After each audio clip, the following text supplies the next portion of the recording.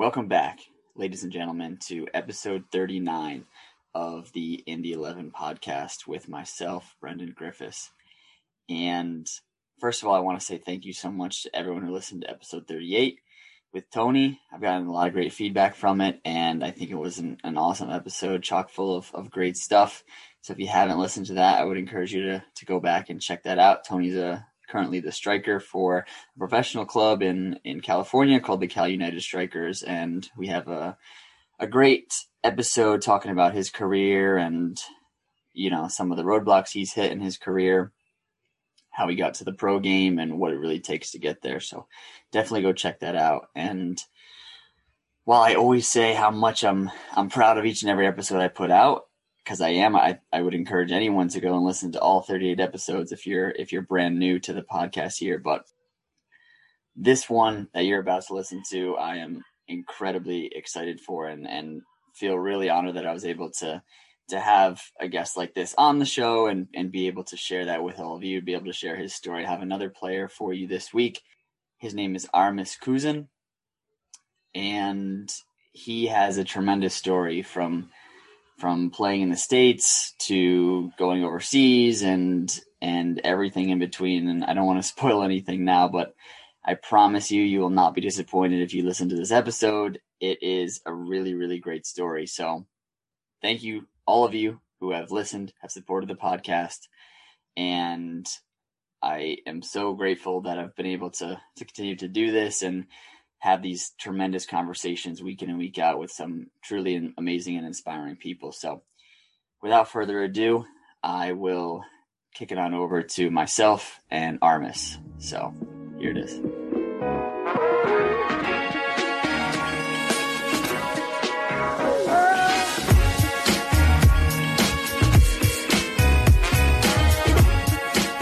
All right, ladies and gentlemen, we are back.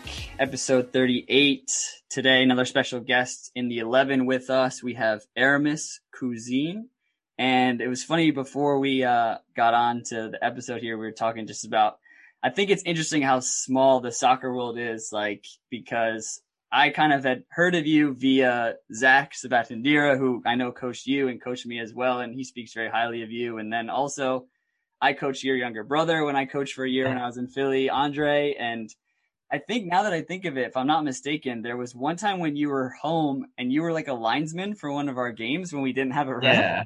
I remember seeing, and Andre said something about, my brother can do it. He's a ref, because, naturally in youth soccer in the States, it's like, okay, we don't have a ref. Like, what are we going to do?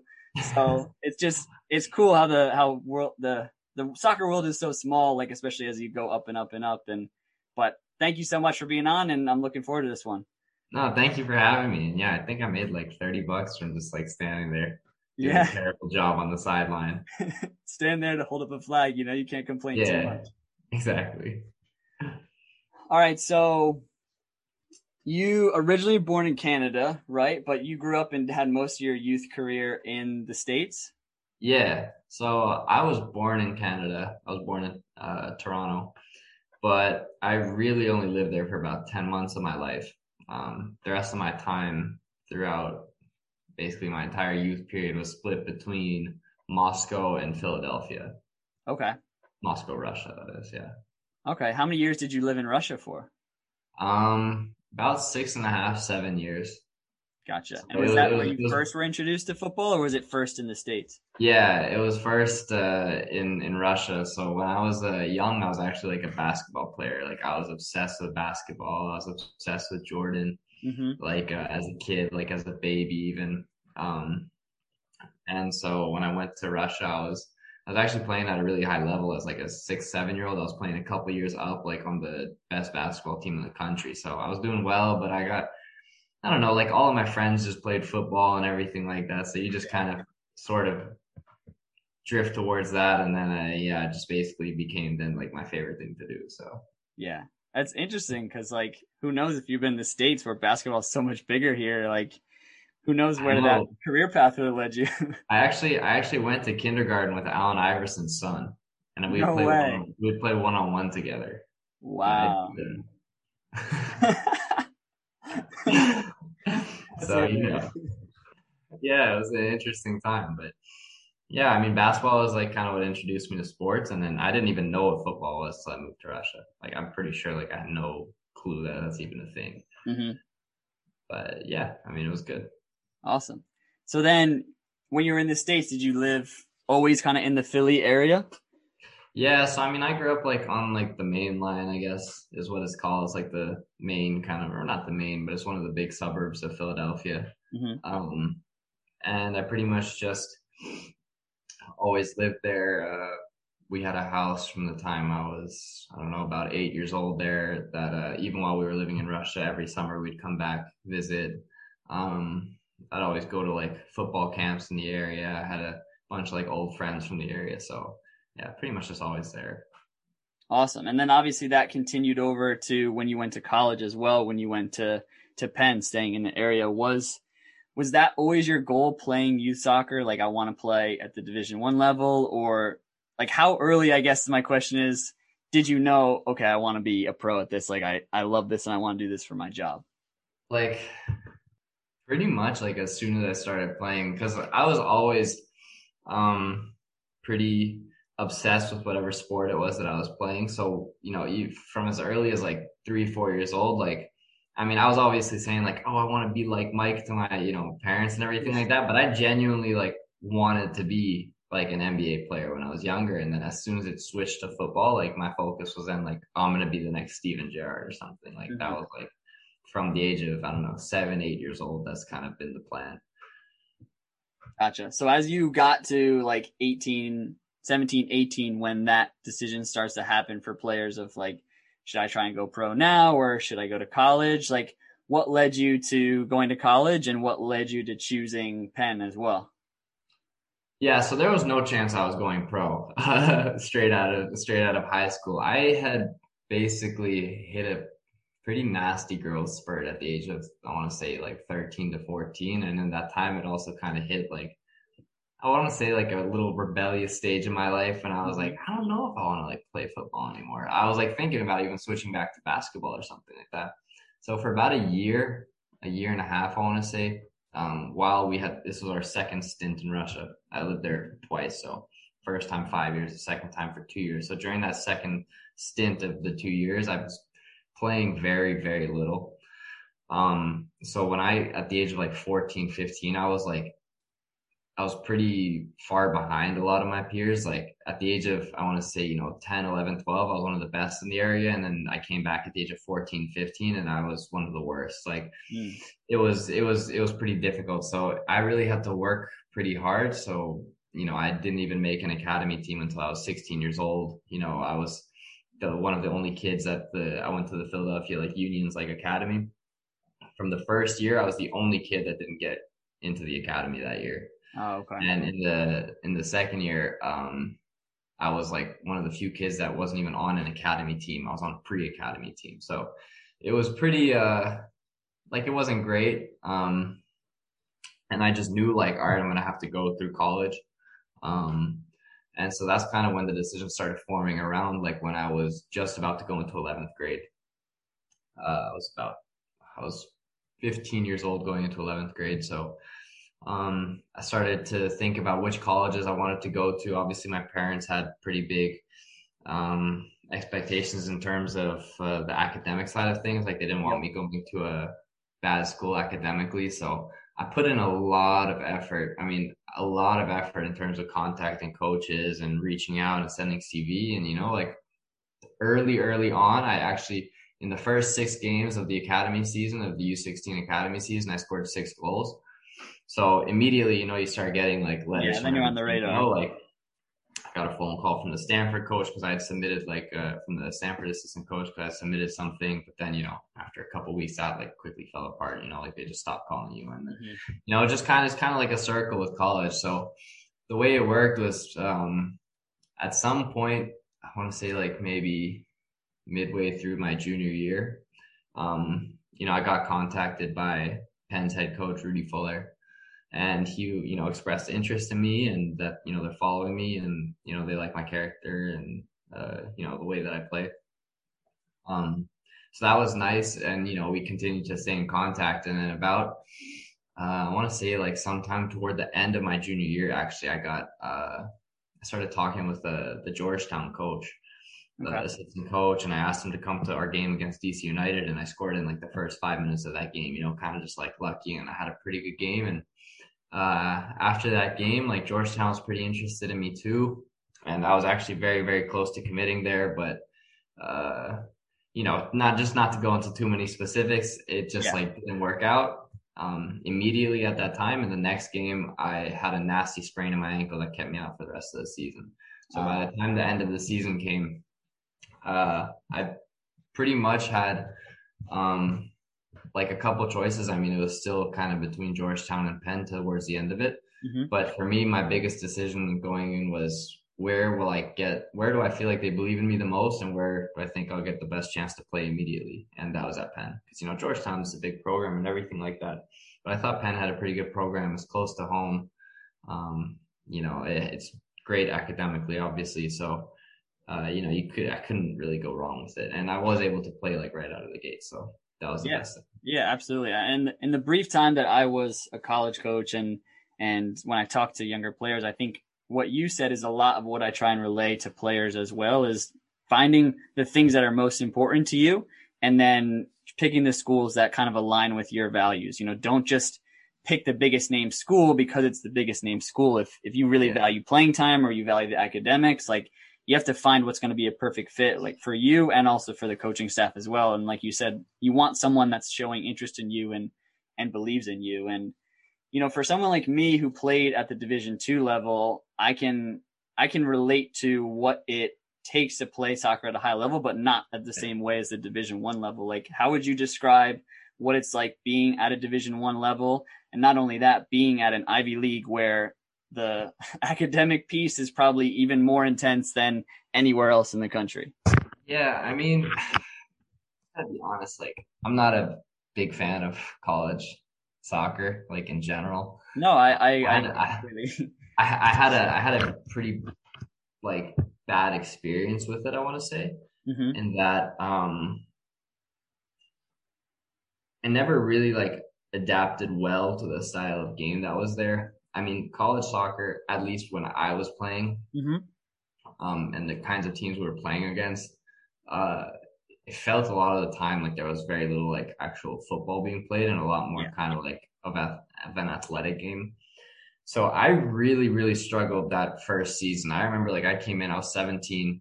I was like 170 pounds soaking wet, even though I was, 6'2" and a half. So I'm just this like tall, but like skinny kind of kid. I had a little bit of pace on me. I had some good dribbling ability and, some finishing ability and everything, but I was just kind of like not ready for that kind of just condensed season, the Yep. intense preseason, like managing the academics with it, managing the social aspects. Like it was really difficult for me. And to be honest, by like the end of that first season, I was like ready to like quit. I was like, Yeah. I don't Burnt think out. like Yeah. I don't think like I'm able to like do this. Um, but luckily, I just took like the winter break kind of off. Oh, by the way, you asked about the academics. I should mention that I would say with Ivy Leagues, the hardest part is getting into the school. And once you're in, it's probably not much different than many other schools. I mean, I can't say I noticed. I mean, to be honest, like my 11th grade year at high school felt more difficult than my couple of years at Penn Yeah, that I because was you're there. prepping for everything and taking the SATs and Yeah, all that. Yeah. exactly.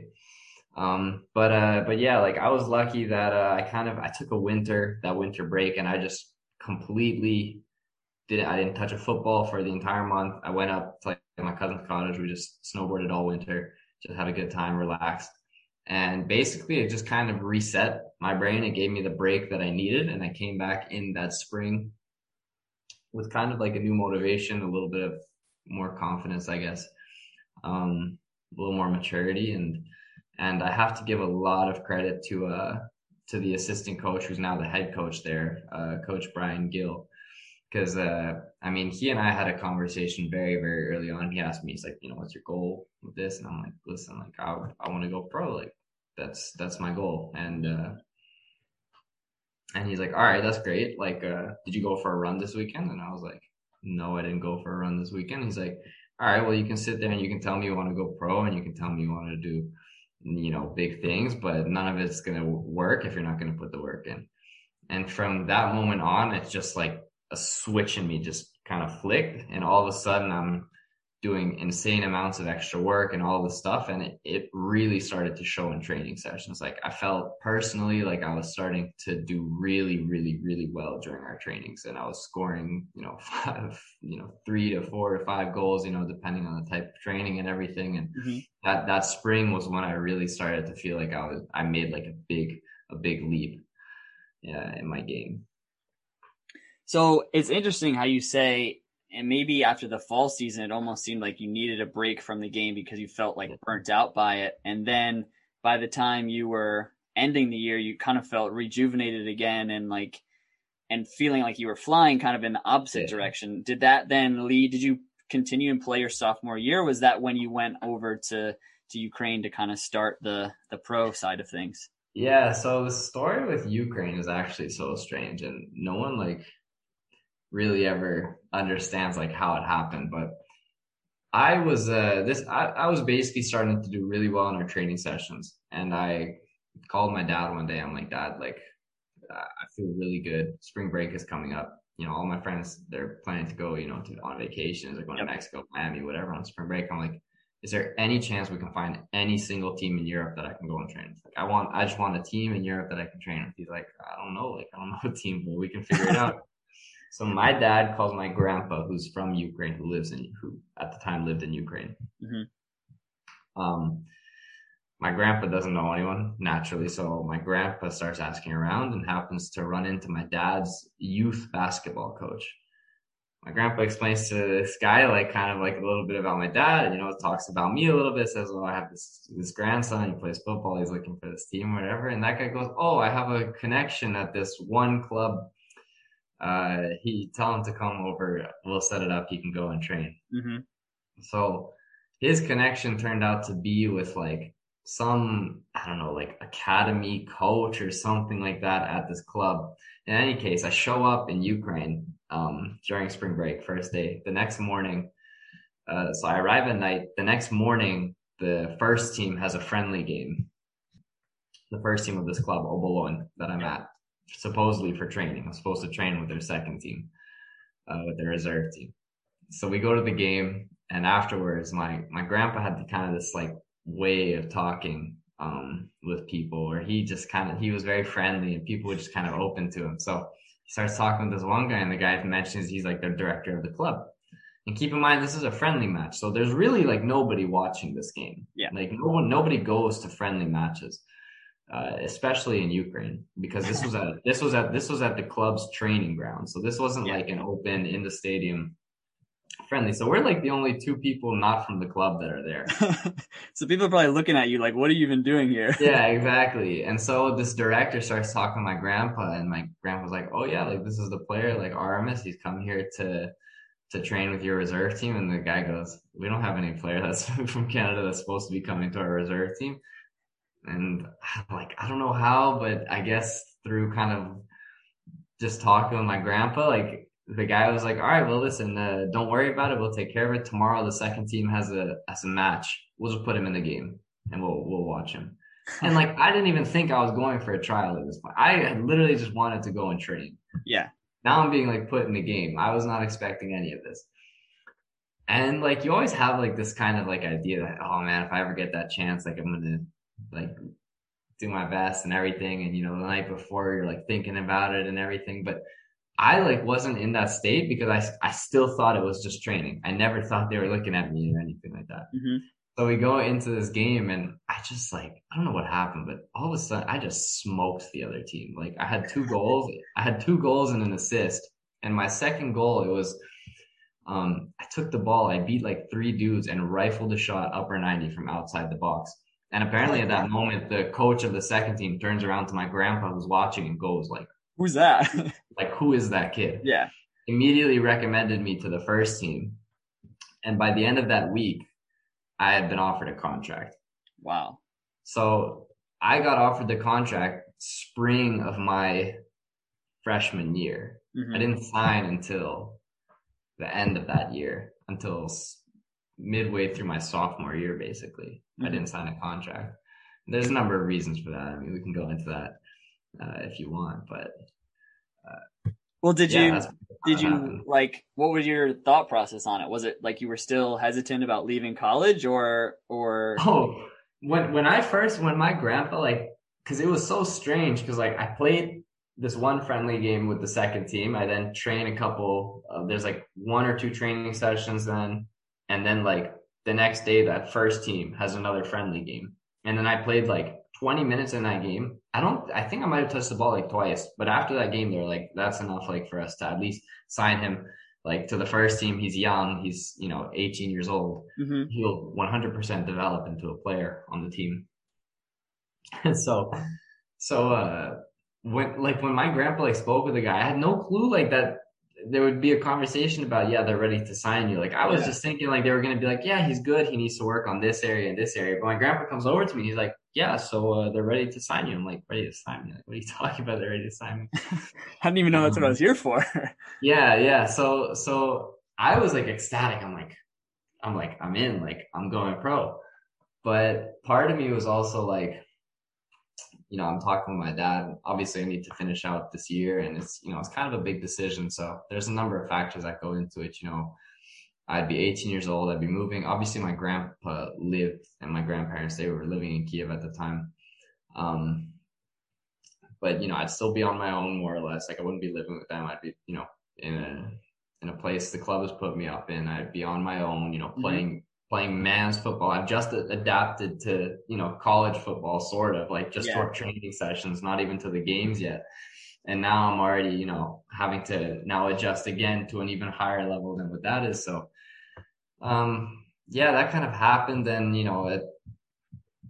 there was also, a little bit about, like, I was also kind of a little getting pretty confident at that point, and we had a connection with Glasgow Rangers from when I was much younger. When I was 12 years old, my American club went over, and I got to train with Glasgow Rangers, like with their actual academy. I think I was the only player from our team that actually like trained with them. And after that one training session, they said, you're like welcome back whenever. That because I did really well with them. So I called my dad. I'm like, do we still have that like connection at Glasgow Rangers? Like maybe I can go there for a trial and see what happens. And so we call the guy up, and the guy like answers, and he's like, yeah, I mean, listen, like here we can try and set something up. So they set something up for like the middle of May. Okay. So it's with the under 20s are already finishing at that point. The under 17s are still kind of training. So they're like, just go and train with the under 17s. So obviously it's like not super serious or anything, but I go and I did well enough with the under 17s that the under 20s coach came to my dad at one point during one of our like lunches and just goes, we want him back for preseason with the under 20s, which is like their reserve team basically. Yep. Which was a pretty big deal. Like that, to me, that was like a very big deal that they wanted me. And I came, and that week of July, I believe it was this week in July between my freshman and sophomore year. And I can honestly say I've never played that well, like in my entire life up to that point, like in a trial. I was on fire somehow, like every single training session, scoring goals. I was out doing, like, in my opinion, I was outscoring the other forward. I was outplaying him, like, and I had players on the team coming up to me asking me like, when am I going to sign? When am I going to sign? They thought like 100% I was going to sign. We go to the trial game, and I'm started as an attacking midfielder. And I didn't understand quite why, because they knew I was a center forward. Yep. And my prevailing belief to this day is that because they had already so many center forwards at the club, a year above me and 2 years and 3 years below me, they wanted to see if I could play as an attacking midfielder. So, and they would have taken me in that, and I just wasn't ready for that. So I played, I wouldn't say like pretty poorly, or not poorly. I just barely touched the ball in that half. And then in the second half, I got moved to forward. I immediately got an assist, and then that was it. And then afterwards, they told me, they're like, listen, like, we really like you, but if we were to sign you, you're 18 years old already. That means you'd have to be close to a first team contract, which means we have to feel like you're already close to the first team level. And we just don't know if you're there because we already have, some of these other younger forwards and an older forward that we feel would be, by the time they're your age, a little bit more prepared. I said, all right, that's fine, but they said, we really like you, we'll recommend you to all the other Scottish clubs in the area and whatnot. But, after that experience, I got so much confidence, and I kind of at that point had decided that, I'd like to then go to Ukraine. Yeah. So then was it kind of weighing out the options of, do I want to go and see if they recommend any Scottish clubs, or I already have this contract here that's, signed, sealed, delivered in Ukraine, so maybe I should just go that route? Yeah, I mean, to be honest, even the issue with Scotland always was that there's a pretty, in the UK, to sign a contract there as a non-EU player is one of the hardest. Difficult. It's one of the most difficult places to get a work permit.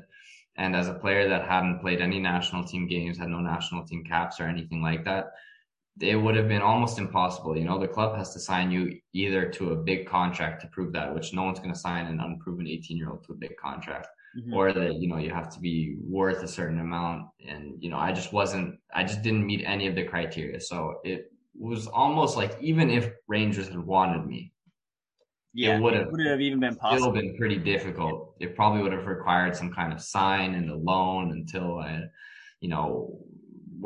then gotten called up to the Canadian national team a few games, and then it would have worked out. So really complicated and all of that. But it really just came down to then when I was going to sign the contract in Ukraine. And I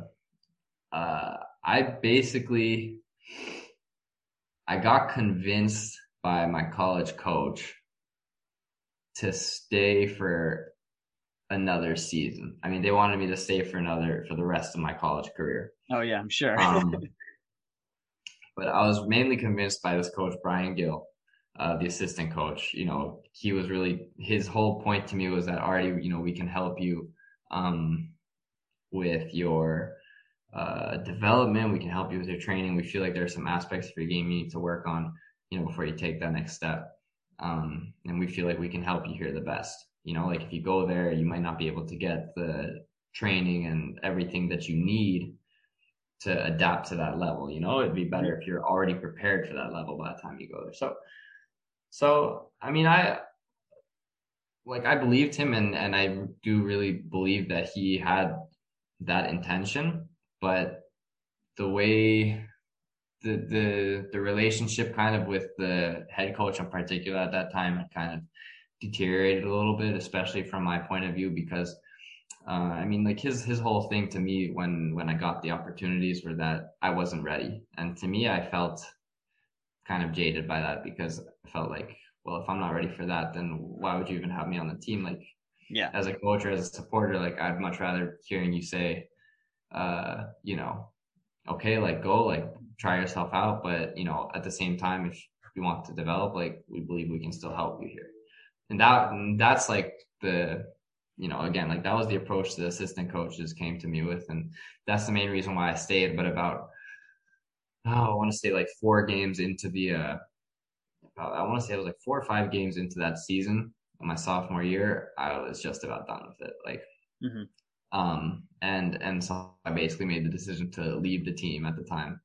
So I basically left the team, and I decided that I was then going to sign the contract. So we then signed the contract, and then, 2 months later, you can only sign and then join during one of the transfer windows. So I had to wait until the winter transfer window opened, because I missed the summer one, and then I went in the winter time. Wow. So I want to just take a quick step back, because I'm really interested about this trial process for you, because I'm sure a lot of players, that's something that they think about.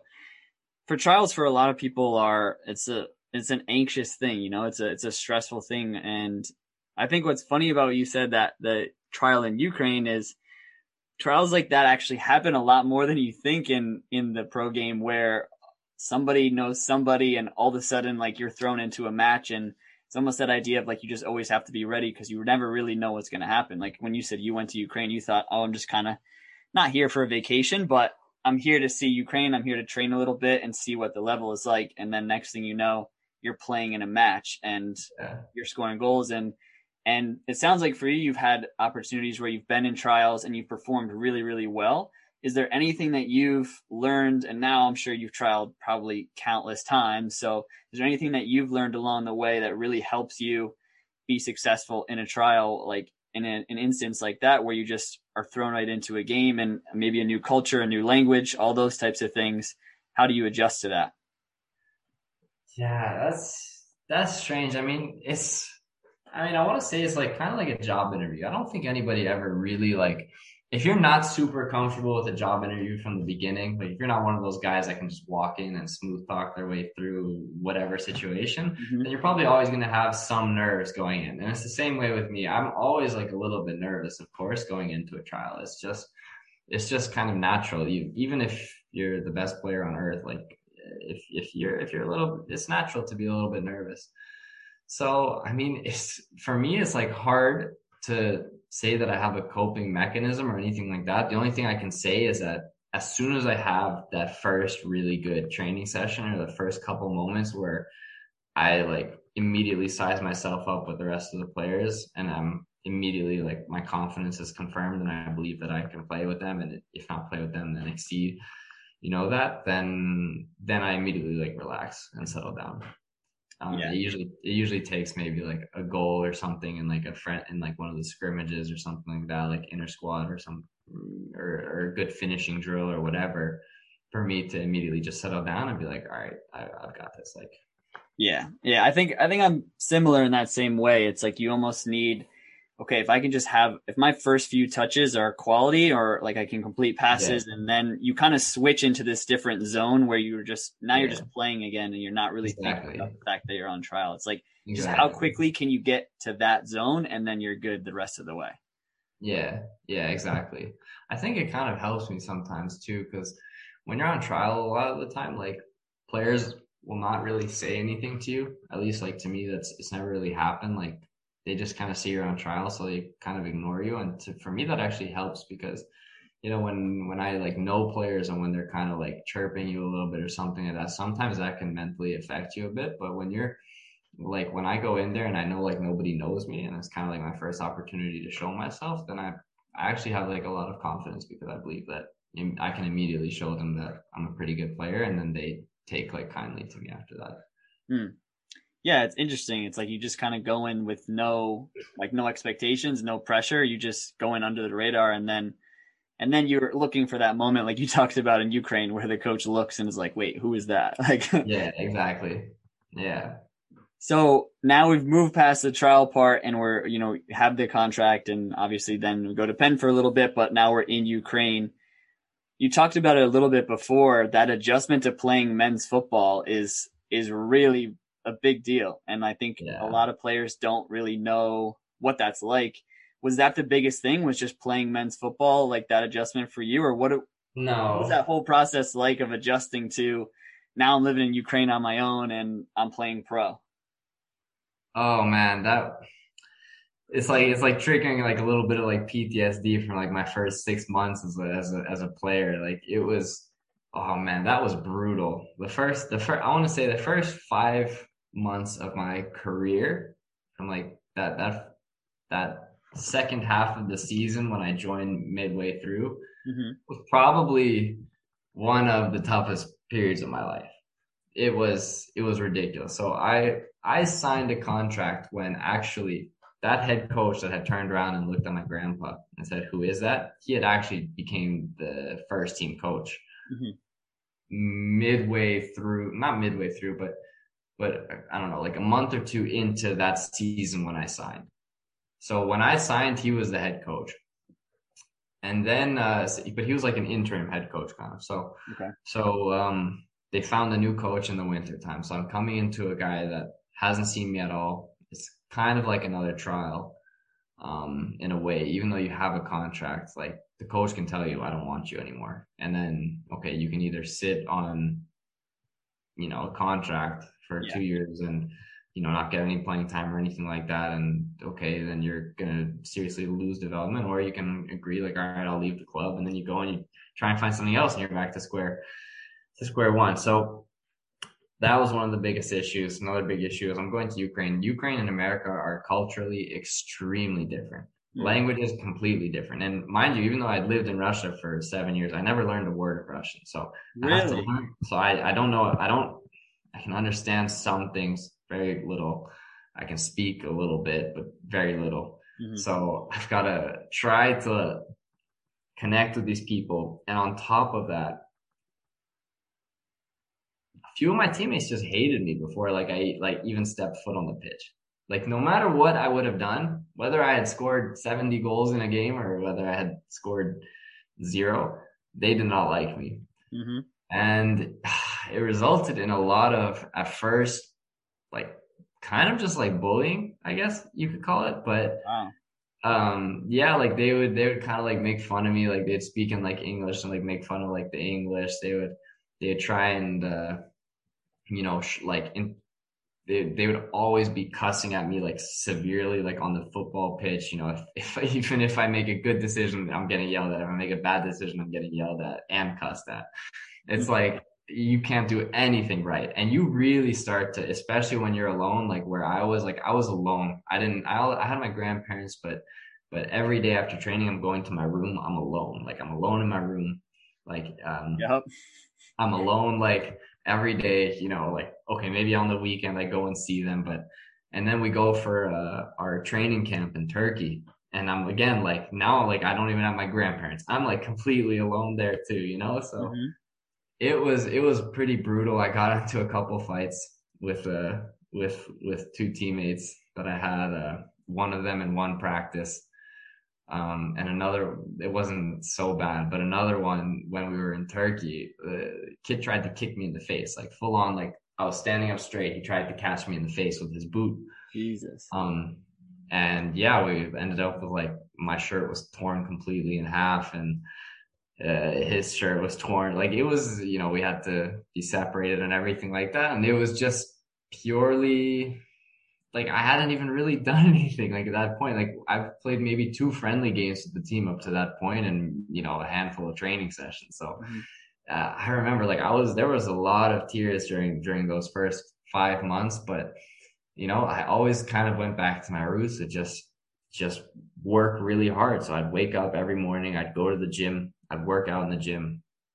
We'd go to training, we'd train. I'd try and do any extra training that I could do. I'd work with like the goalkeeper coach, who was also a sports psychologist. So he and I would work together a lot, improving kind of my mental strength. He and I would then also go into the gym. We'd start working on kind of my body control and my back to goal work with punching bags. So he'd throw a punching bag at me. I got to hit the punching bag with my back, control the ball.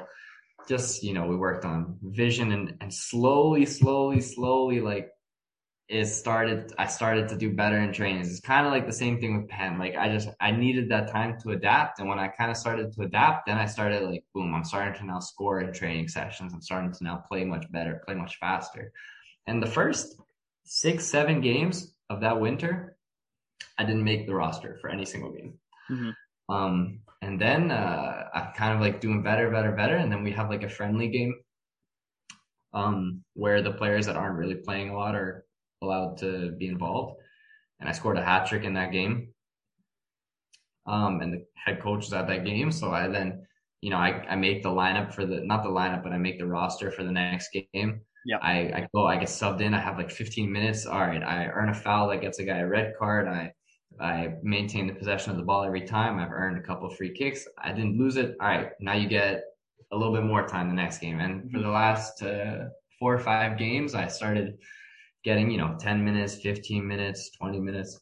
And the last game of the season was kind of like, it's crazy when I think about it, but that last game of that season, we were in a relegation battle at that point, and we needed 1 point at least, a tie. We needed a tie to guarantee we don't get relegated, to guarantee we can avoid relegation. And I get subbed in for that kid that I fought. Really? That I fought in Turkey. And when he sees that it's me being subbed on, he's fuming. he is so angry.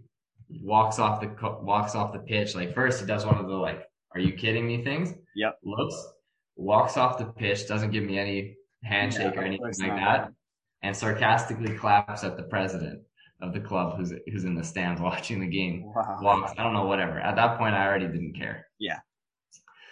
And I proceed to have like the worst 10 minutes I've ever like played like in my life. Like I lose the ball every single time. We're losing 1-0 at this point.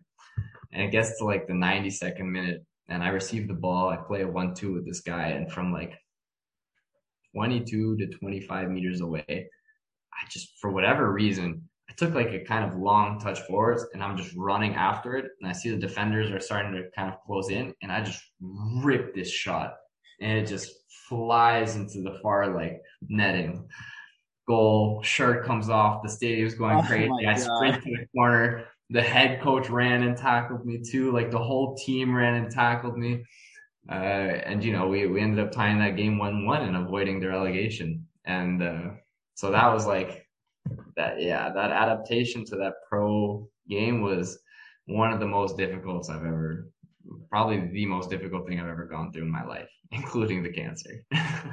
Yeah, I mean, listen, I can completely relate, and not to the degree that you had in Ukraine, but like I just talked about it on my podcast recently when I was in Denmark that you mentioned right off the top, like you go to training and then you come to your apartment and you're alone.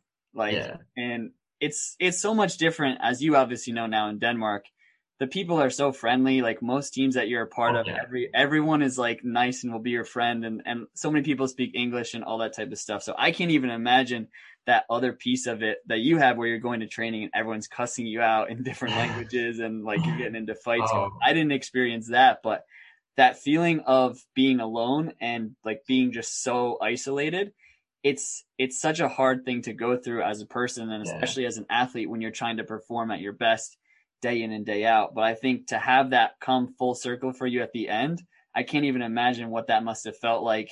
Not only to score that goal in that moment, of course, right there it feels Yeah. fantastic, but for you to know like what the absolute hell the past 5 months have been like Yeah. for you to have that, I can't even, you probably couldn't even put it into words. No, yeah, I still like within three, maybe within like 2, 3 hours of that game, I had forgotten what had happened. Like I couldn't, it was such a zone kind of like you're in the zone when you scored and then you hit like this crazy shot of adrenaline. Yeah, you just I black reached out I basically. reached this crazy high. I blacked out like completely. I don't remember a single moment basically from that game.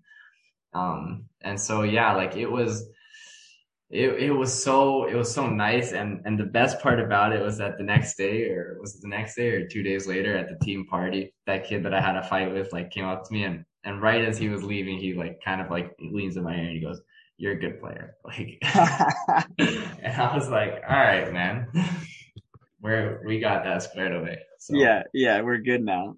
I'm curious though, just was there ever a moment in the earlier months in Ukraine where you were kind of like, because I know even we'll get to it later, but you've now been through cancer as well, and I'm sure that was a hell process to go through. But was there ever a moment where you were like, damn, like, do I really still want to keep doing this? Like, do I want to like keep putting myself through this?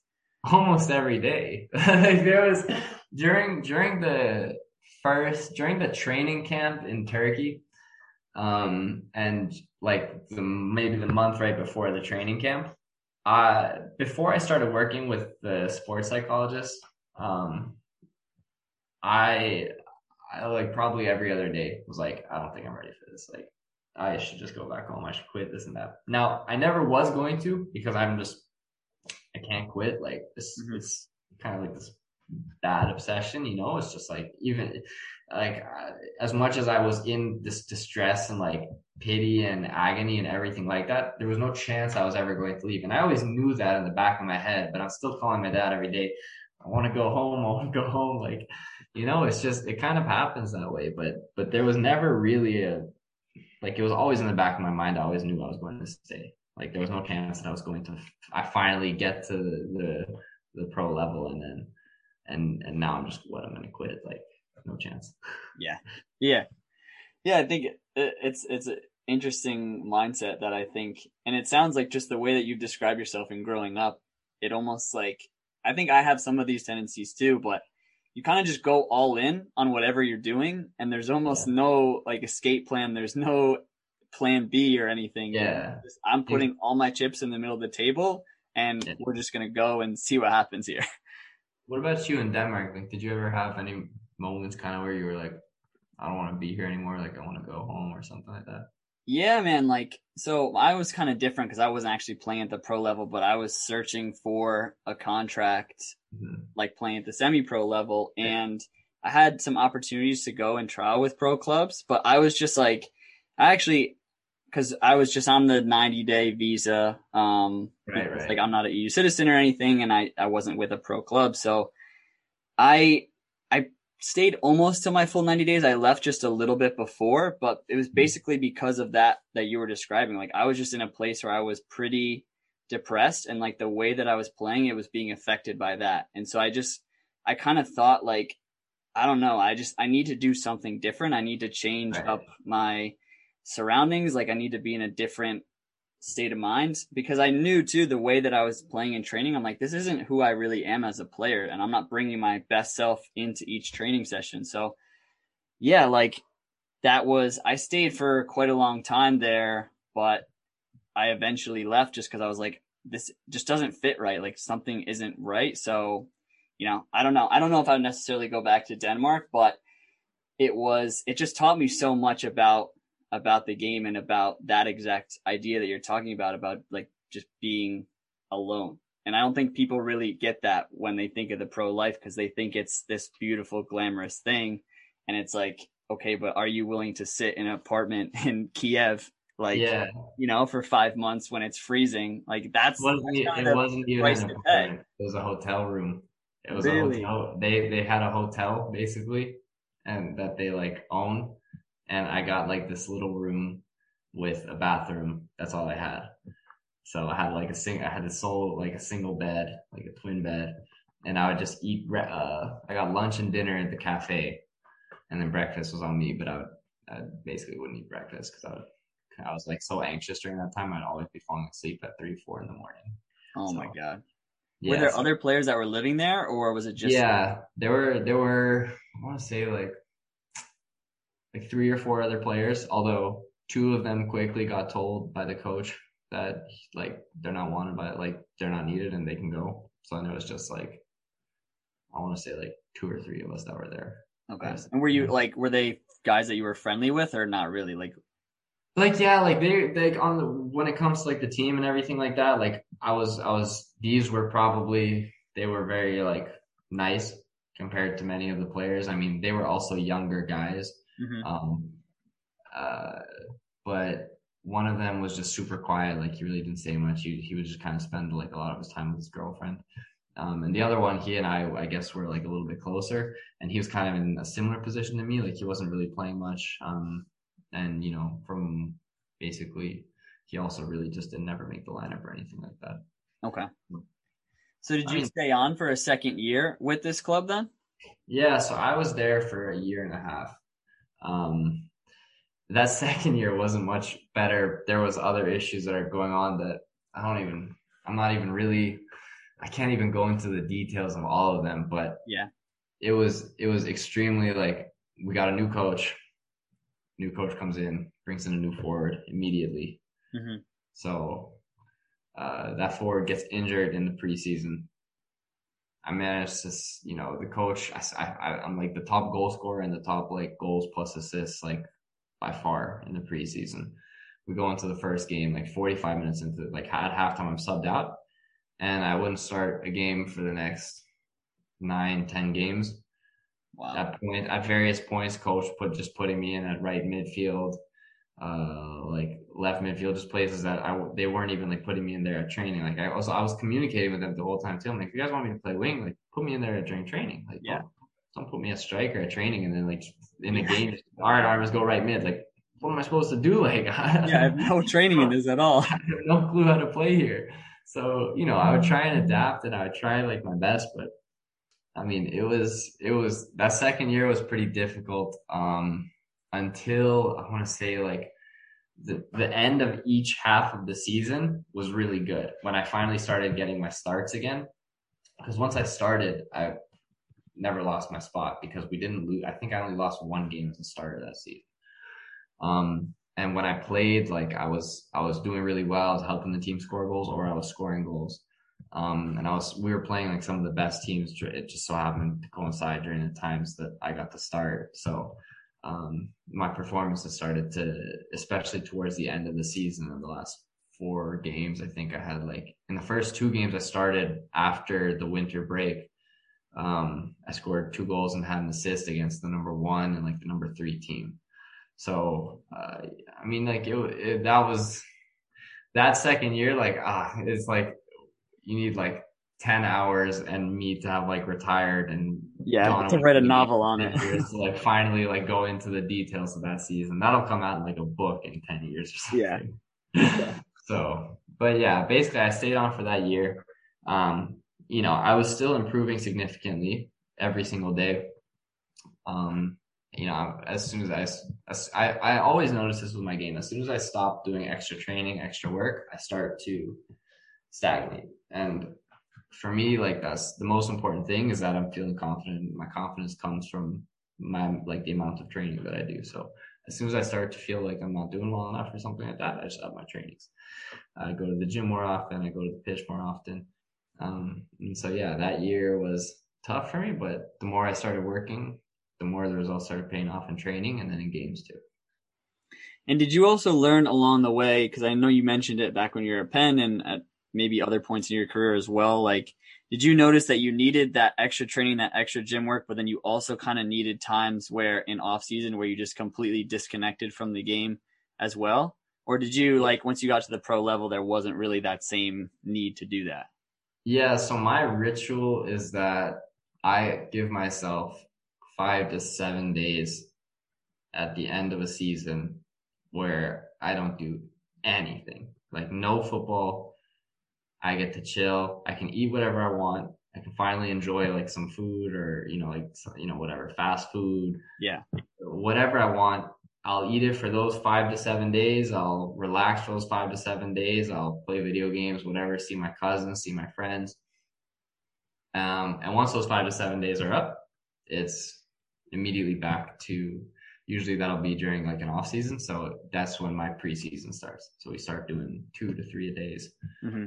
But yeah, I definitely need like, about a week. I would say like a week a year, maybe a week and a half per year. So some 4 days one, 4 days another, like during the winter break and summer break, something like that. Yeah. I always felt like I needed that too, just because I feel like towards the end of a season, you get a little bit of burnout. Like even if you're playing well or think you're playing well, like you just, not that you ever get fully sick of soccer, but there's times where you're like, oh, I don't know. Yeah. I mean, for me, it's like, the reason why I take that time off is first off, because during the season, I take everything so seriously that I don't really give myself the time to enjoy like normal life, I guess. I don't have the time to enjoy kind of just hanging out with people and not focusing on football 100% of the time. Mm-hmm. So it kind of, it just gives me like that rest for 4 to 5 days. And the most important thing for me is, like I mentioned this a couple of times, is I'm very like obsessive when it comes to football. If I don't do my extra training, if I don't work out as like up to a certain degree, and the degree is just set in my mind, like for that day, like if I don't get X amount of training in today, I'm not doing everything I can to accomplish my goal. And if I'm not doing everything I can to accomplish my goal, I feel terrible. Yeah. Like I feel horrible. And so because of that, I can sometimes, and a lot of the time, actually put a lot of stress on myself. So it's nice to take 4 to 5 days where I cannot work out and also be relaxed, knowing like this isn't affecting me or anything. This is part of your plan. This is part of your off-season plan with your coaches, that you're just going to relax right now and then get back into it.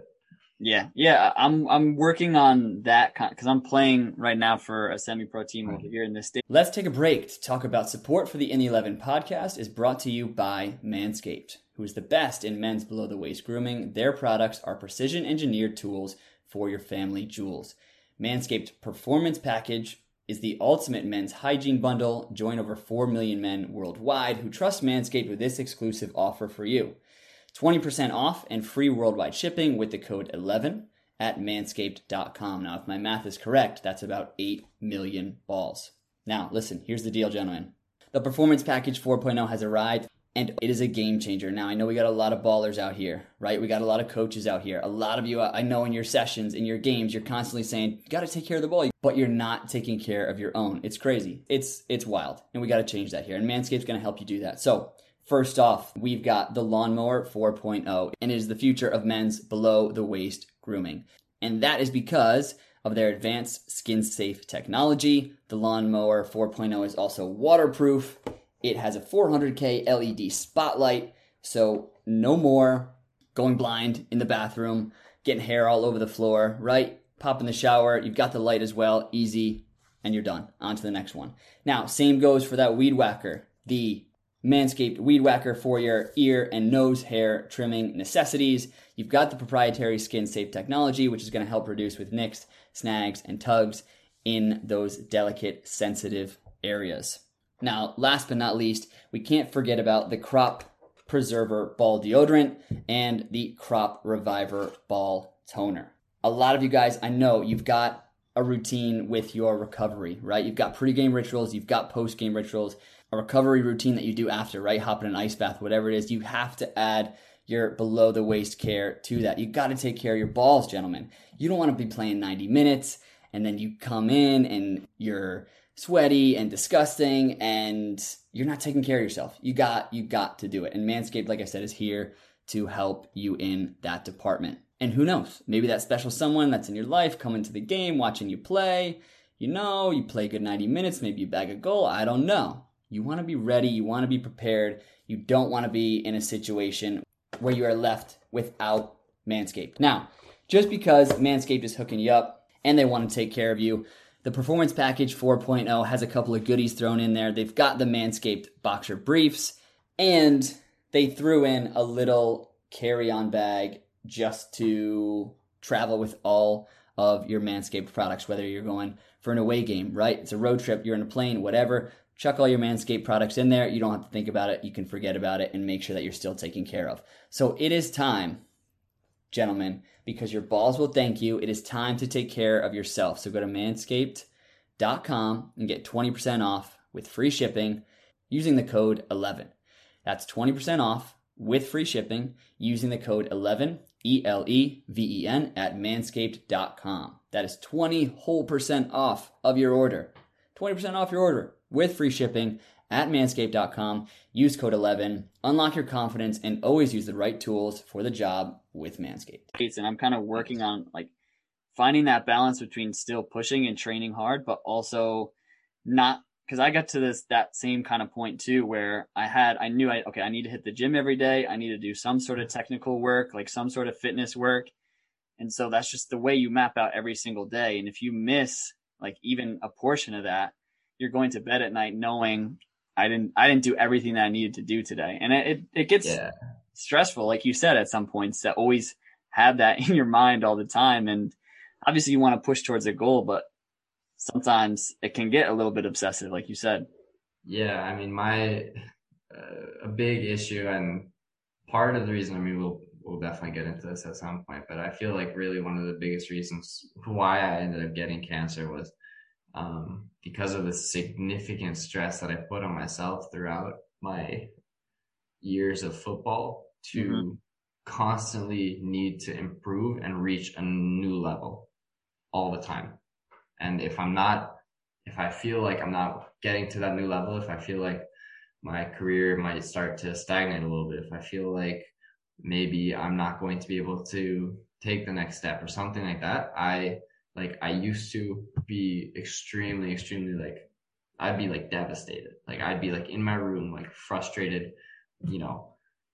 lying in bed, I don't want to curse. I don't know. No, you can curse if you want to. You don't have to, but yeah, I just be shit, man. I want to, I need to be improving. I need to be progressing. So, it's really, really important to make sure that you're taking the time to, and you know what? That's one of the things about living in the apartment and living in these rooms kind of by yourself, is that you have nothing to do but to think about football. I mean, you can try and take your mind off of it by, going on your computer or whatever. But at the end of the day, like you're in this little box and you don't have friends, you don't have anything that can take your mind. Like you can't remove yourself from football. I'm glad that, especially during that second year while I was in Ukraine, at my club, Obolon, during that second season, that I was able to make friends and get out of kind of like the typical, like football world that I was in. I was able to, go into the real world and enjoy and, go to a cafe and just chill and have some coffee and just chat about stuff that isn't related to football. Yeah. So. Yeah. It's 100% what I realized was maybe kind of my downfall in Denmark was like, I would describe to people what my days were. And even though you're doing these other activities to try and take your mind off of football, it's like you're still just with yourself the whole time. And I always say to people, like, if you're not cool, like with yourself, like if you have some like demons or you got some shit going on, like you're going to find out real quick because you're going to have to face it. And exactly, you're riding this roller coaster where football is your one thing. Football is what you're pouring everything into. And you come home from a training session where you performed great and you feel like $1 million, or you come home from the worst training session of your life and you're like, what am I doing? Like, yes, exactly. And so, I'm telling people, I'm like, yeah, well, like I go for walks or bike ride or whatever, go into the city, like just try and do things, but you're still always thinking about it and it doesn't stop. And that part where you can go and meet somebody and just go, like you said, go to a coffee shop or just do anything and talk about anything that's not football. It's like so necessary to try and maintain your sanity. Yeah, for sure.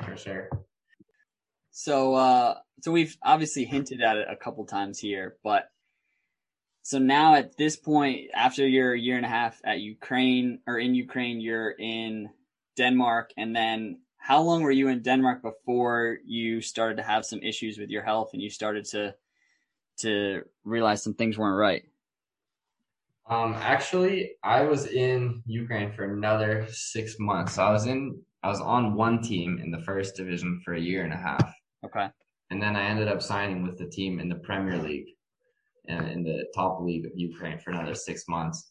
But with that club, it really just kind of, it was a really good experience for me, a really good opportunity training wise. And, but I just, like, I was competing with like too much, I guess. Like my forward counterpart was the guy that had just won Ukraine the under 20 World Cup.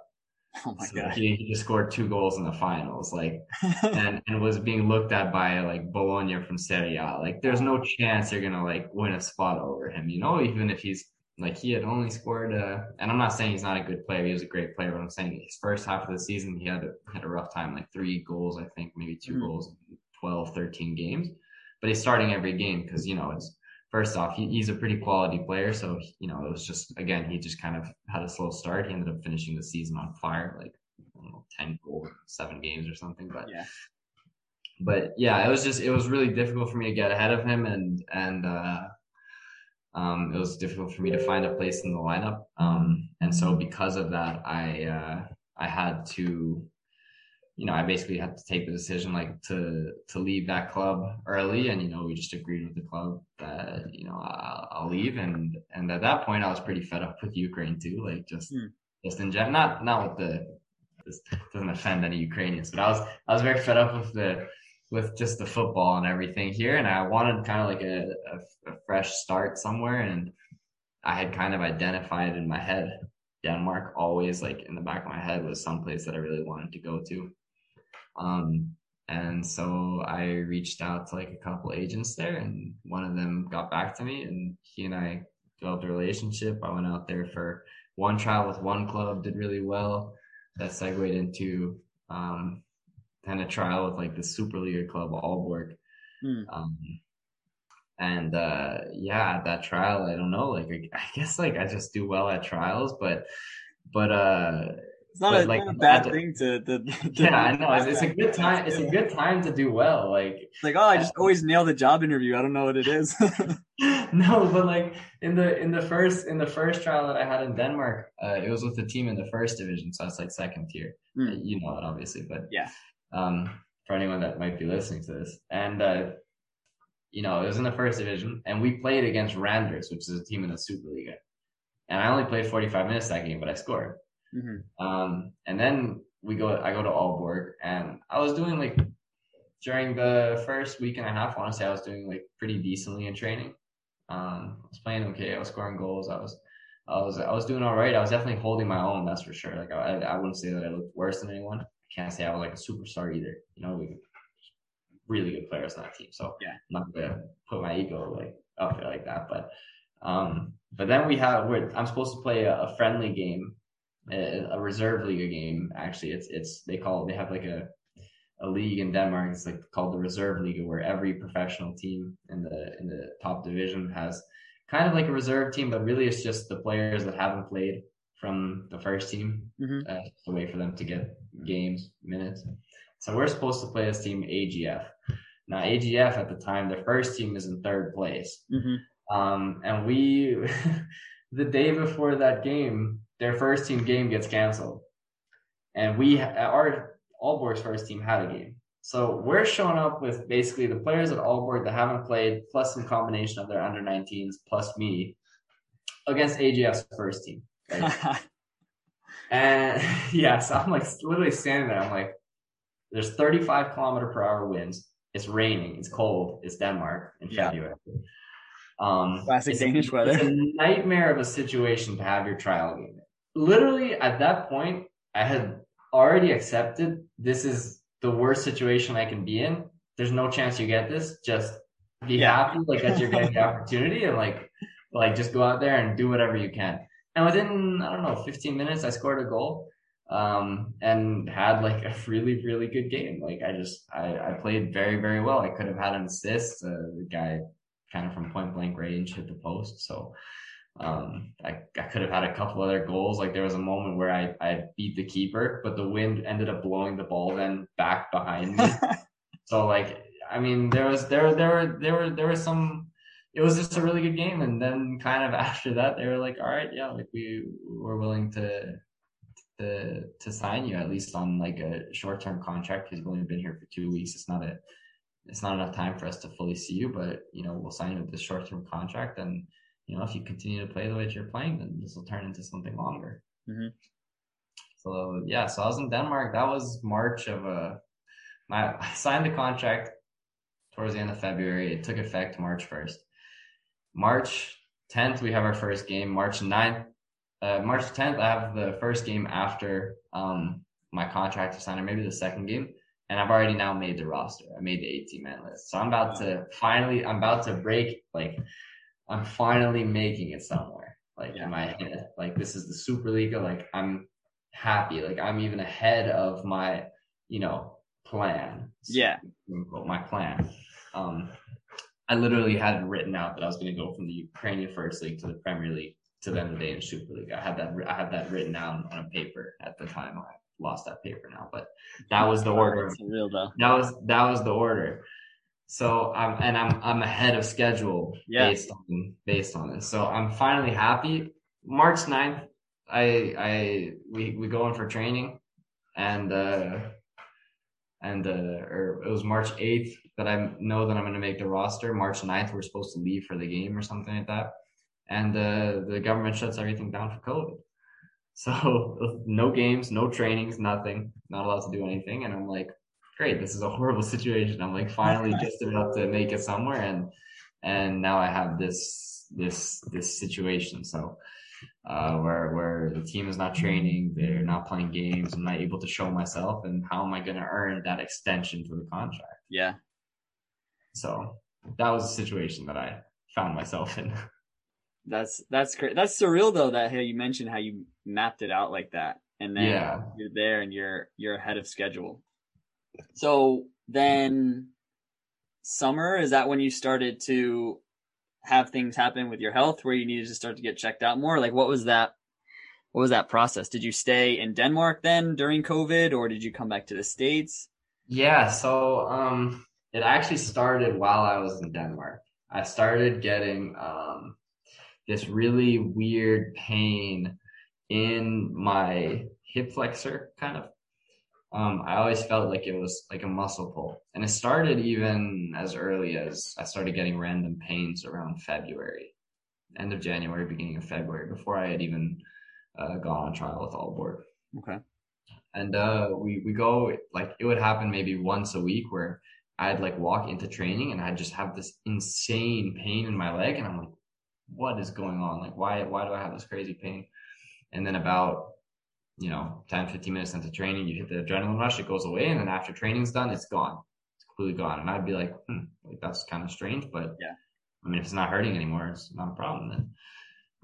So we go into this COVID break and during the COVID break, I'm working out like crazy. Like I'm doing just crazy amounts of running, crazy amounts of fitness, crazy amounts of ball work. Not a ton of finishing because, like, again, I'm having this kind of like hip flexor pain. So I'm just mainly doing like a lot of, keeping myself in shape and everything like that. And literally like right before the team comes back together, I'm walking around. I was staying with a host family at the time because they lived right next to the training ground. It was easy. I didn't know if I'd be there past the summertime. Yeah. So, and I'm in their like kitchen and I just start taking a couple steps towards the stairs and I feel like a sharp pain in my leg, like a pain that I had felt before when I had pulled my hip flexor. And I was like, fuck, like, but I was like, fuck, like this is terrible.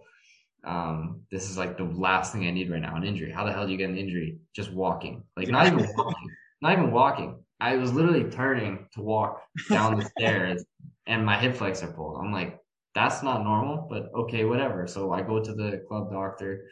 I talk with him. I explain to him the pain that I feel, the pain that I have, what I think it is. I believe that it's a pull in my hip flexor. I've had this kind of before, or a strain.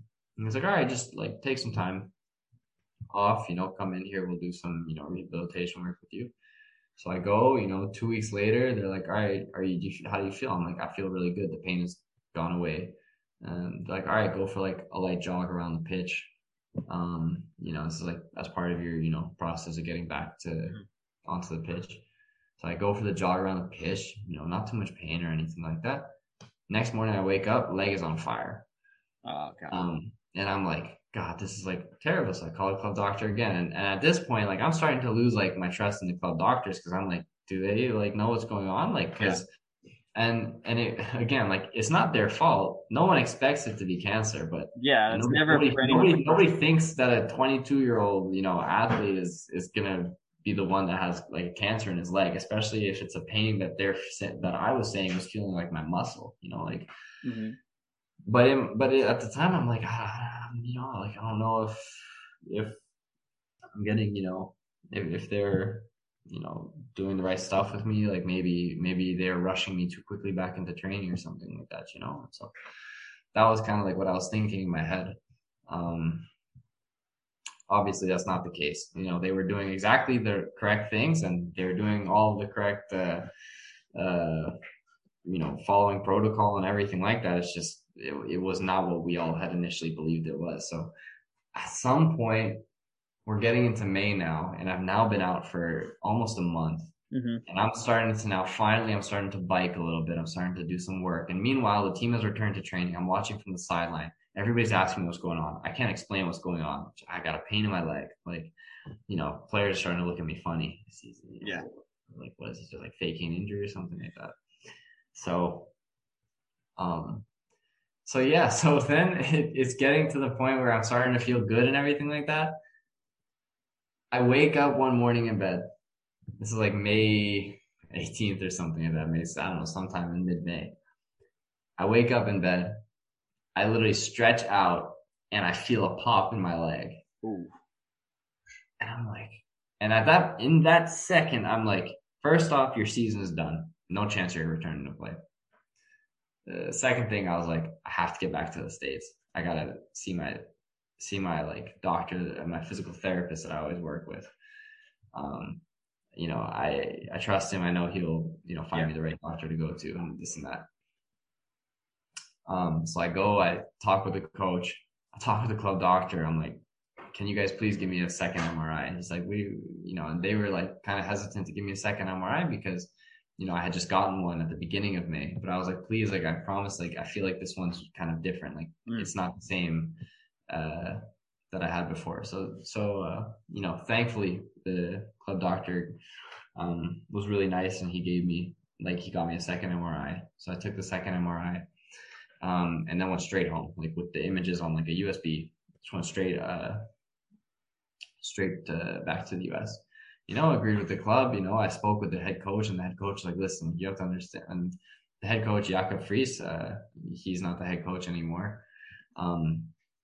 I love that guy. Like, that's the best coach in my entire professional career, like, that I've ever had. Even though I never played a single game under him, the belief that he put into me and the way that he like kind of made me feel on the pitch and off the pitch, just extremely comfortable and confident all the time.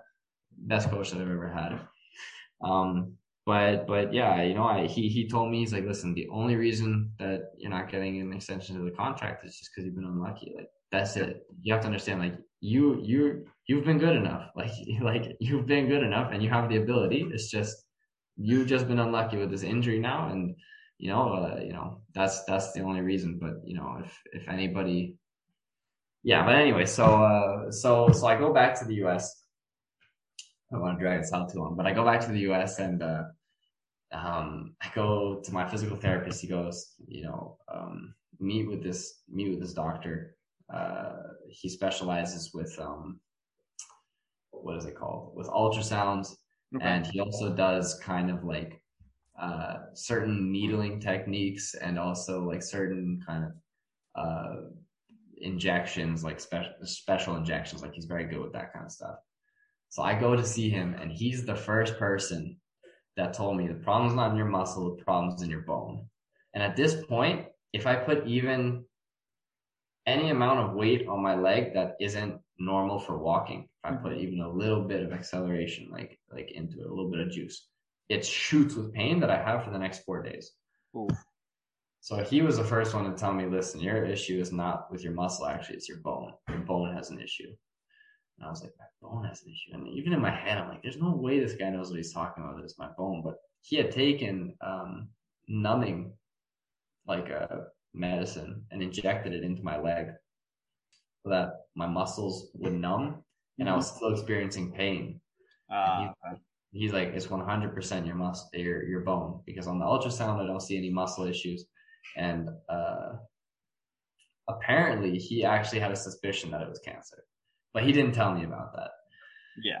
So then, you know, I go through one more doctor. We do like a PET scan or something like that, a CT scan. And all of a sudden, this thing that was visible on that second MRI that I got on my bone, you can see this kind of half of the bone, maybe a third of the bone is a different color, like in this one little spot.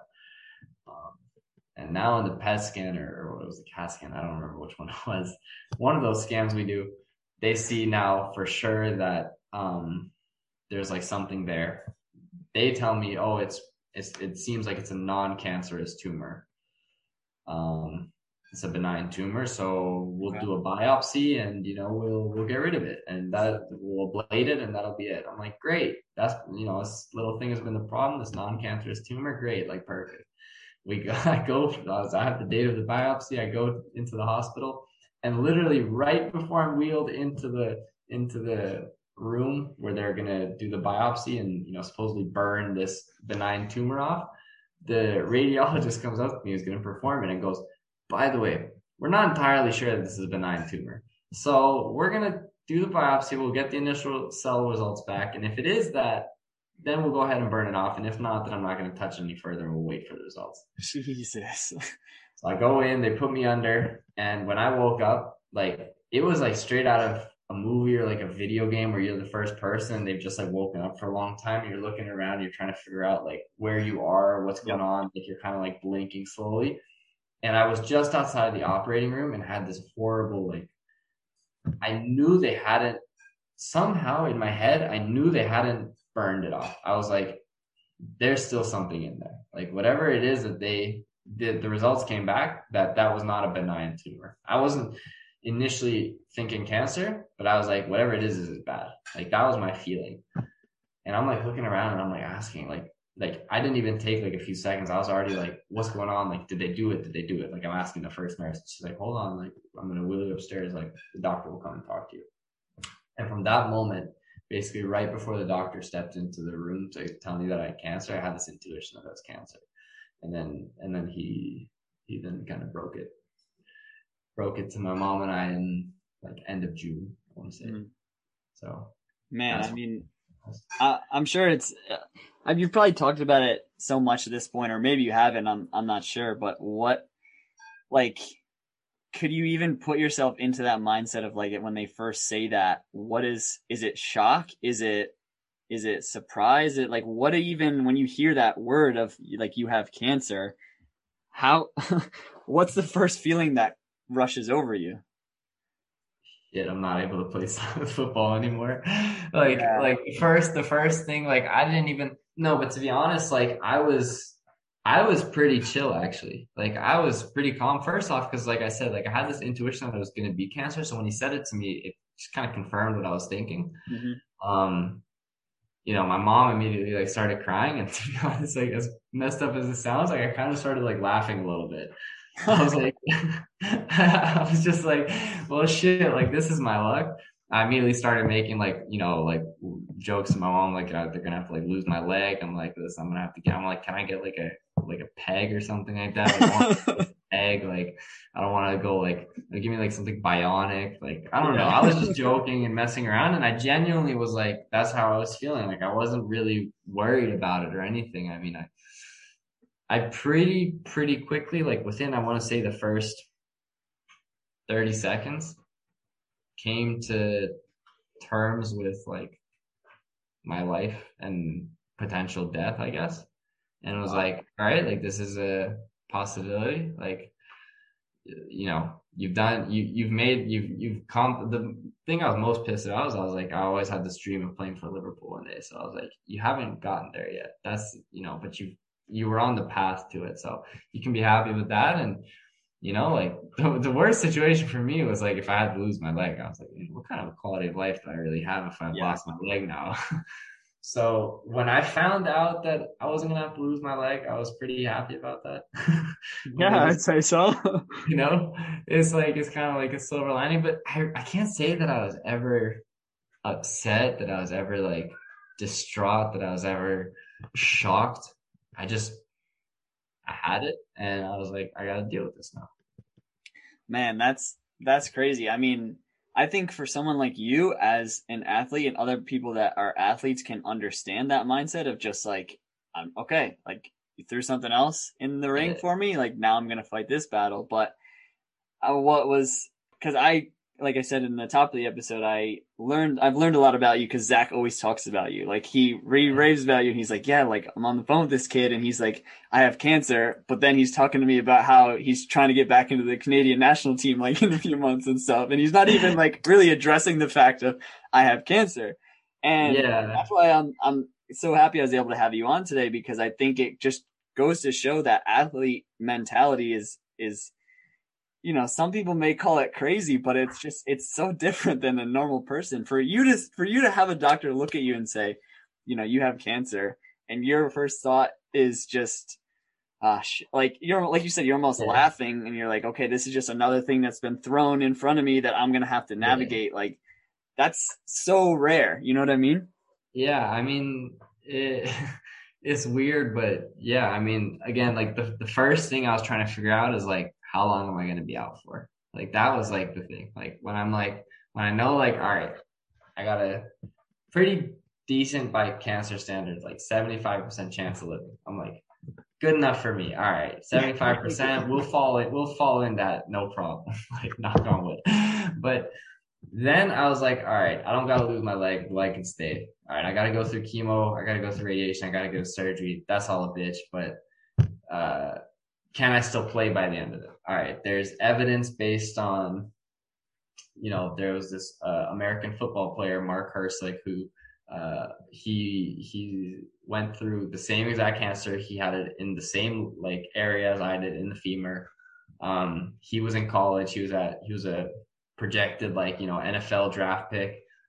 He gets the cancer his junior year when he's like a complete stud, or maybe going into his senior year. Finds out about it, like takes a year off, heals up, goes back, plays his senior year of college football, makes it onto the New York Giants, wins the Super Bowl. Mm-hmm. I'm like, all right, there's evidence that this has been done. I can do that. Now I just got to figure out the timeline. All right, the timeline is like if I have 12 rounds of chemo, I have 31 days of radiation, I got just 2 weeks between each round, it's 24 weeks of surgery. I'm like, all right, I can be back by this date.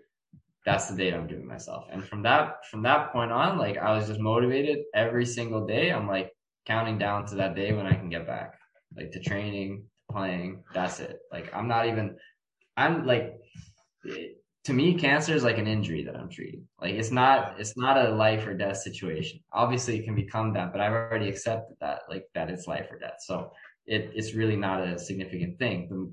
The next thing is like, all right, I'm going to beat this thing. That's not a question. It's how long till I can get back? What do I got to do? All right, let's take it one day at a time, but working towards this goal.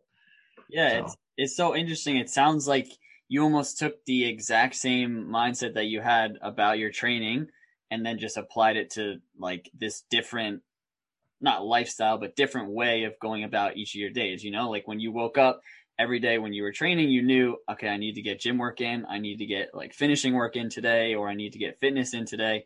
And then it just changed. Like now, okay, I just need to get radiation today. And then like, I need to, I don't know, go for a walk or something. Like I need to take these small steps to just get me back to where I was before when I was training. Yeah. Yeah, exactly. Like for me, the worst part about the cancer was just the fact that I wasn't allowed to run or do anything with my legs that's in any way load bearing. Mm-hmm. I had to walk with a cane for like the first 2 months. That like really pissed me off. It's just like the worst things for me was like, for example, if I was like, if cancer's in my arm, then I'm still playing. Like I would literally play. Like I don't care that I have chemo. Like all right, give me 3 days and I'm good. Like I'll be out there playing. But I also always like accepted the fact that I'm blessed that it wasn't my leg because I was able to find it so quickly. Mm-hmm. I never really like held any frustration or anything like that towards it. Just take it one day at a time and exactly. I mean, not to say that chemo isn't a bitch. Chemo's a bitch. It's not fun. That's for sure. So. Yeah, I can't even imagine. But it sounds like with the positive mindset that you have, and I know we've maybe touched on it a little bit before air, but also throughout the episode, were there any positives that you took from it? Like I know you mentioned it kind of made you look at your life and the way you were going about training and realize like, okay, maybe I stressed myself to the point of this and maybe I need to adjust. And I know you also said you were with your family for so long and you guys were all kind of bunkered down in the house, which I'm sure had its days where you were like, holy shit, when are we getting out of here? But there's a lot of good in that too, to have that type of time with your family when you've been all around the world for so long and to have that time with them. Like, were those some of the positives, or are there any other positives that you were able to draw from the situation? All right, positives. This is going to sound weird. Most people, when they go through chemo, they like lose their, like, they don't want to eat anymore or anything like that. Yep. I was the opposite. I only wanted to eat junk food. I could only eat absolute garbage. So, like pizza and burgers, that was all I could eat. And that was fun. Like, that's fun. Yeah. Like, you have to eat that.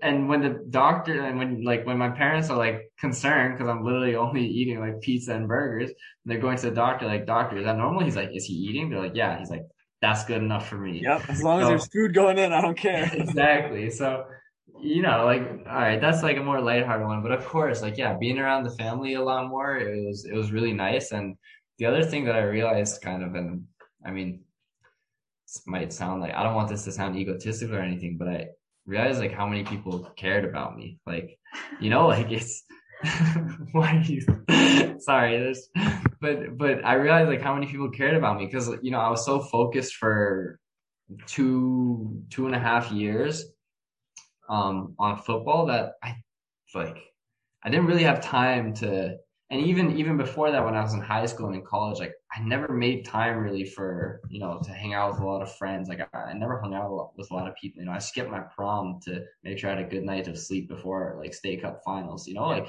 I made sure I made a lot of these sacrifices. So I wouldn't say like I never really thought that I had like this is gonna sound I'm such a loser, but like I never thought I had that many friends.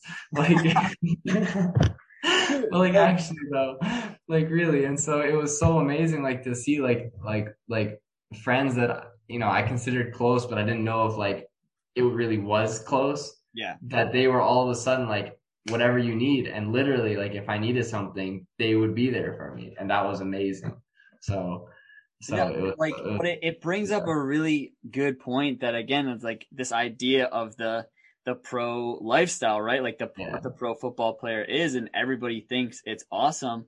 But I kind of like noticed that too in these past couple of years when I've been chasing the game. Like I have friends, but they're all in different places around the world. And again, like you don't get to see them that often. So sometimes you don't know. It's like, well, I played with that guy 2 years ago and we were really close then, but like, are we still close now? I don't know. And so, yeah, there's moments like that where you wonder, like, how many real true friends do I have? And then sometimes it takes something crazy like this experience, this scare with your health, to show you how much support you really have. Like, I'm sure that must have been incredible. Yeah, it was really amazing. And one of like the most touching moments for me was when I was watching a game from my old team here, Obolon, in Ukraine, and the captain scores like this insane goal. He scored from like half or something like that, just this crazy shot. And he ran, and I'm watching this game just totally like he had just messaged me like a couple of days before that or something like that, and I was like, I'm gonna watch your game, keep it up. Like I'm rooting for you guys. Hope you guys like win promotion. And he scores his goal, runs to the sideline. The camera like zooms in on him running to the sideline, and he holds up a jersey with my name on the back, my old jersey basically. And he like held it up to the camera. And then like a couple weeks later in the mail, I get like this signed jersey from everyone on the team. So that was really like special. Yeah, man, that's such an incredible moment, especially to not be expecting that either, and then to just see that. Yeah, not at all. It was really, that was a really nice moment. So I was really happy. I mean, yeah, like it was crazy the amount of support that I had. I always say like to everyone around me, it was relatively like easy for me to go through everything. Like, it was probably more difficult for my family, for everyone around me than it was actually for me, just because I had all of this support. I had all of this like confidence and everything that everyone was giving me. So yeah. Man. So how are you feeling now? Like where are you at in the process? Like what's going on? Yeah, like so I had a surgery back in February because of the radiation on the leg that makes your bone brittle. So you're at risk of fracture just from walking around after a couple of years. So they have to put a titanium rod in your leg. So so I'm now like bionic. I got this metal in my leg basically. And that from the beginning, you got to turn to Iron Man. That's what I'm saying, yeah. And so I had to rehab from that. That was really difficult because when I woke up from that operation, all of my muscles had squeezed so tightly around the bone as like basically a protective measure because there's like an invasion into the body that I couldn't flex it. There was zero muscle. You could poke it and it was like jello. Wow. There was just nothing there. And it was excruciatingly painful for a very, very long time. Just like I would be sleeping and I would wake up at 2 a.m, then I wake up at 4 a.m, then I wake up at 6 a.m. Like I cannot sleep. My leg is in so much pain. Mm-hmm. So that was a difficult, like I want to say, period, because I was very frustrated like at the time because I thought that I'd be able to be back sooner. Like again, like I had this plan kind of, but then I also had to remind myself, like, listen, like frustration at these sorts of things is what got you here in the first place. Well, at least in my head is what got me here in the first place. So it's like, relax, take it day by day. And the PT had given me, they said 3 months before you're back to training with a team. And within 2 months, I played my first game. So I was happy about that. Yeah. Managed to do that, played my first game. And that was back in April. So from mid-April to basically towards mid-May, for 1 month, I was in Denmark. I was training with a team in the second division, Tisted. And it was amazing for me. Like they were really helping me out. They helped me get back into shape. They helped me, get my level back up. And I felt like I was progressing like at an exponential rate. And the coach and I have been talking and everything like that. But something just didn't quite like feel right there. I can't put my finger on it, but it was like I just felt like maybe I needed something slightly different. And, especially being like in the situation that I'm coming from, like I know like I have to do what's best for me. So, I spoke with the club and everything like that. And after the month, I agreed that, I would leave. And so I ended up coming to Ukraine. So I've basically just been here. I've been training with my old club, Obolon actually, playing games, not with them, but just with like other teams kind of around the area. And honestly, I feel like I'm even better than I was like a year ago. I've been doing really well in games. When I was over in T-Sted, I managed to, in my second game, I scored like back, and my second time, basically, because I'd only played a half, I managed to score 5 goals in 1 half. That was, to be fair, that was their second team. So that was like I think that was like the 4th tier of Denmark, technically we were playing in. But it's still nice, to score and like be back, and and it's not like anyone can score 5 goals in a game, so it's like to show shows that you still have the instincts a little bit, and you just need to get the feedback. And since I've been training and playing so much, especially since I've gotten to you, I'm a lot more confident, and now I'm just getting ready. I'm going to be going to some trials in Denmark, or maybe just one trial, depending on how it goes. I don't know where yet. There's a few different opportunities, but whenever I sign that contract, then I'll let everyone else know. Yeah, be right back into it. Wow. Yeah. It sounds like almost the time away, or all the experiences that you've had so far, like how you're saying you feel like you're playing your best now. It's almost like now you're coming at it and you just have more clarity, like what's the most important to you. You've been through countless adversity after adversity, like, and now you really know how bad you want this. Like, there's a lot of players out there who say they want to be a pro, and I'm not saying that all these players like have to go through everything that you've gone through, but you're a great story to listen to for like a young player out there that's like thinking about it. And it's, because a question I was going to ask you about that we touched upon later was, when you're experiencing everything in Ukraine, you're experiencing hardship after hardship, then you experience cancer. I've had moments before, and I wonder if you have as well, where you think, okay, I knew trying to become a pro was going to be hard. It's going to be difficult, but sometimes you're like, yo, is it really going to be this fucking hard? Like, it's so funny. Cause like literally when I was in the 9th grade, our homeroom teacher was like going around the class. This is in Russia. Our homeroom teacher was going around the class, and he was this British guy. He's asking everyone what they want to be, or where they want to go to college. And my answer to him was, if I don't go professional with football, then I want to go, I don't know where, Stanford or Princeton. I think I said way in over my head. And he's like, okay, talks to the rest of the class, and then after class asks me to stay and goes like, listen, I have a cousin who like plays in whatever. I don't remember the conversation word for it. The only thing I remember him saying was that being a professional footballer is fucking difficult. Yeah. Like, it is not fun necessarily. Like it can be fun, but when you're not Messi or like Ronaldo, when you're not, on that straight path to sorry, I'm not saying they had a straight path, but I'm saying when you're there and you've made it, that's different than when you're on the way to making it, or struggling to make it. It's very different. And there's a lot of there's a lot of insecurity you have to deal with. There's a lot of challenges and roadblocks that you have to deal with. There's, people that don't like you. It's similar to a work environment, but the emotions are running 10 times higher because everybody's on an adrenaline rush all the time. So Yeah. it's, it's not easy. That's for sure. Like if anyone were to ask me like if they should go pro, it's like, well, how much like hardship can you handle? Like, can you handle difficulty? Can you handle, maybe a lot of like stress and maybe a lot of anxiety, but all for this thing that you're chasing.